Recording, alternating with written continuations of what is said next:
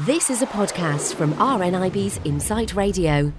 Now, Chris, it's time to take a look at the 10 things we didn't know this time last week. Yes. And we'll start off at number 10, please. More than 3/4 of 10 to 12-year-olds in the UK have social media accounts, even though they are below the age limit. Wow. Do you know if your kids have social media? I don't know whether they don't have Facebook, and they don't have emails because I get all their blooming emails. You know when they go to a shop? Yes. It says, give us your email account. Yeah. And I end up every day with like 30 emails from Gap and Zara and click, delete. First thing in the morning. I don't know, Snapchat, I think they've got that. Is that a media account? I don't know. Social media? Yeah. I don't know. I think they do that. I know my nieces and nephews have Instagram. Yeah. So yeah. But then I think the majority of kids that I know that are around about their ages all do have some kind of social media account. Of course they do, yes. I would imagine so. Okay, number 9. A big issue seller in London who got fed up with people saying they didn't have any spare change has become the first to start accepting contactless payments and Apple Pay. But you remember we did the story the other week of the guy in Los Angeles, wasn't it? Who took these. So yes, we kind of knew that one then, didn't we? We did. I don't think I would do that. I mean, what I would do is I would tend to have loads of change and just say, well, if you don't have change of a tenner, here's a £9 coin. Yeah, I don't think I would trust. You know what, Chris? I wouldn't do contactless payment with anybody other than a shop. All right. A reputable shop, yes. or yes. You know, I just wouldn't do it. Yes. So I don't know if anybody else would. You'd be crazy. Anyway, number 8. Elton John ended a 10-year feud with Madonna by buying her dinner. I wonder if that was last night and he got the Marks and Spencer's dinner for 2 for Valentine's. He could have done. Oh dear. I didn't know they were having an argy-bargy. No, I didn't know either. I think Elton has quite a few of these. I think Yeah, remember he did that program. What was it called? Tiaras and Tantrums or something. Yeah, you kind of get the impression that Bless he wouldn't him. be the easiest Yeah. person to kind of be around. I think when you reach that stage of someone like Elton, who's been idolised for so long, and I would imagine McCartney's in the same belt, that they don't take criticism too nicely. Yeah, is that true, Connie? Who doesn't take criticism? No, I'm talking about, obviously because you're so idolised. Do you find it hard to take criticism? Yeah, I just punch people. So there you go. That's the answer.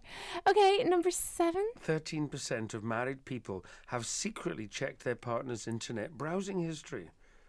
I'm trying to think. No, to be honest, I haven't.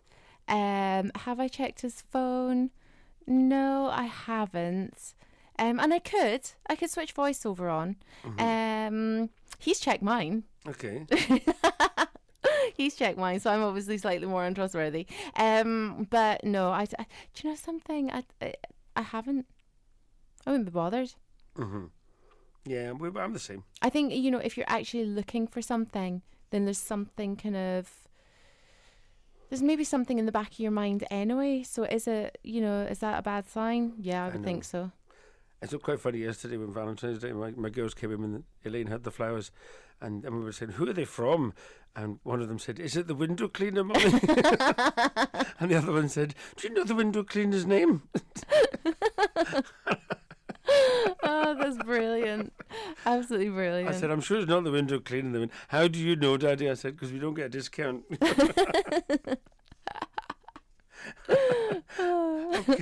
Okay. Number 6. New couples wait an average of 14 dates or 7 weeks before saying I love you. Or in my case, 18 years. Really? Chris? No, I'm only joking. How long did it take you to tell Elaine you loved her? I can't remember. Probably not too long because I can lie quite easily. Chris. I can look you in the eye and tell you any old rubbish. Oh, what, like the old favourite? I've never loved anybody like I love you. That's right. Oh, that was my mother's name. Oh dear. Okay, well, yeah, I'm trying to think how long it was before Ian told me he loved me. I think it was maybe about 3 months. Yeah, I would have thought it would have been sooner because I'm sure you would have said to him, right, say it. No. If there's one thing that I've never done, it's tell a guy first that I love him. Okay. Oh, no, I meant with your relationship with Ian, you made him say it first. Say it. I might say it back. Oh, no, I'd be so cringy. Oh, no. That kind of thing makes me cringe. It would have to be forthcoming from them and not a kind of hinty thing. It would just, no. Otherwise, I'd always wonder. I'm that type. I'd be like, oh, did I force them into saying I love you? Anyway, number 5. The world's most popular song, which is Happy Birthday to You, will soon be free to use as the publishers have agreed to surrender its copyright in a $14 million lawsuit. Now, I remember there was a big thing about this because it got sold on. Mm-hmm.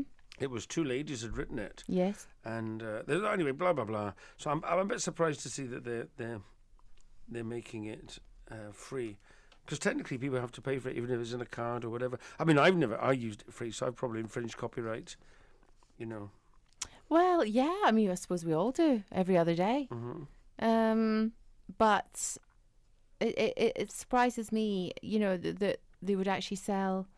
Is it nothing to do with the fact that it's over a certain number of years old? Could well be. I think it is, because I think what happened was they bought the rights to it after it came out of copyright, I think. And did they not change it? I think they might have been just Happy Birthday, and now it's called Happy Birthday to You. But I could be talking rubbish. Just to, you know, that would give a different title. Okay. That'd be unlike you, Chris. I know. Number 4 this week. United Biscuits are bringing back the Trio Bar 13 years after it disappeared from the shops. Now, But I remember the them. Trio, I love the Trio. I still remember the song as well for the advert. Go on then. Trio, I want a trio and I want one. I could have just made that up. I'll be honest with you. How does the song go? It goes trio, that's good. That's how it went, Chris. How many bits were there in it? Was it 3? Oh. I really had to think about that. I almost had you there. You Come on, you did. I don't remember the bar. What was in it? Was that a wafer bar? Was it? Do you know something? I can't even really remember, but I do remember the biscuits. Oh, right, okay. They were yummy. I remember they were yummy because my mum used to buy them. Okay, number 3. 11% of women have turned down a date with a man because he has too many tattoos. Can you imagine that if you had like 11 girlfriends' tattoos on your arms? Yours could be an ex-doll. Yeah, it might be slightly off-putting if it was all names. I mean, you'd really have to have a good memory to think, you know, right, I'll just say that's my sister, that's my great auntie. Yeah. That's right. Okay, and number 2. Londoners have been deemed the most romantic, spending £20.95 on average on their significant other for Valentine's Day. Well, I just want the world to know that I spent more than twice that on the flowers for my significant other. Well, do you know something? London's so expensive, and no wonder they're paying more. Oh, no, they're not. They're paying less, $20.95. Oh, they're paying less? Yes, they only paid £20.95 on average. Oh, dear. I know exactly. Okay, and what is number 1 this week, Christopher? 46% of us have had friends with benefits, relationships. Now, what does that mean? No, Christopher, I think we both know what that means. So they're on the dole, are they? They are. They don't have jobs yet, They're Christopher. getting benefits. They're looking for jobs. Thank you so much for taking us through the 10 things we didn't know this time last week here in RNIB's Insight Radio. Thanks for listening to this podcast from RNIB's Insight Radio. For more podcasts, check out insightradio.co.uk.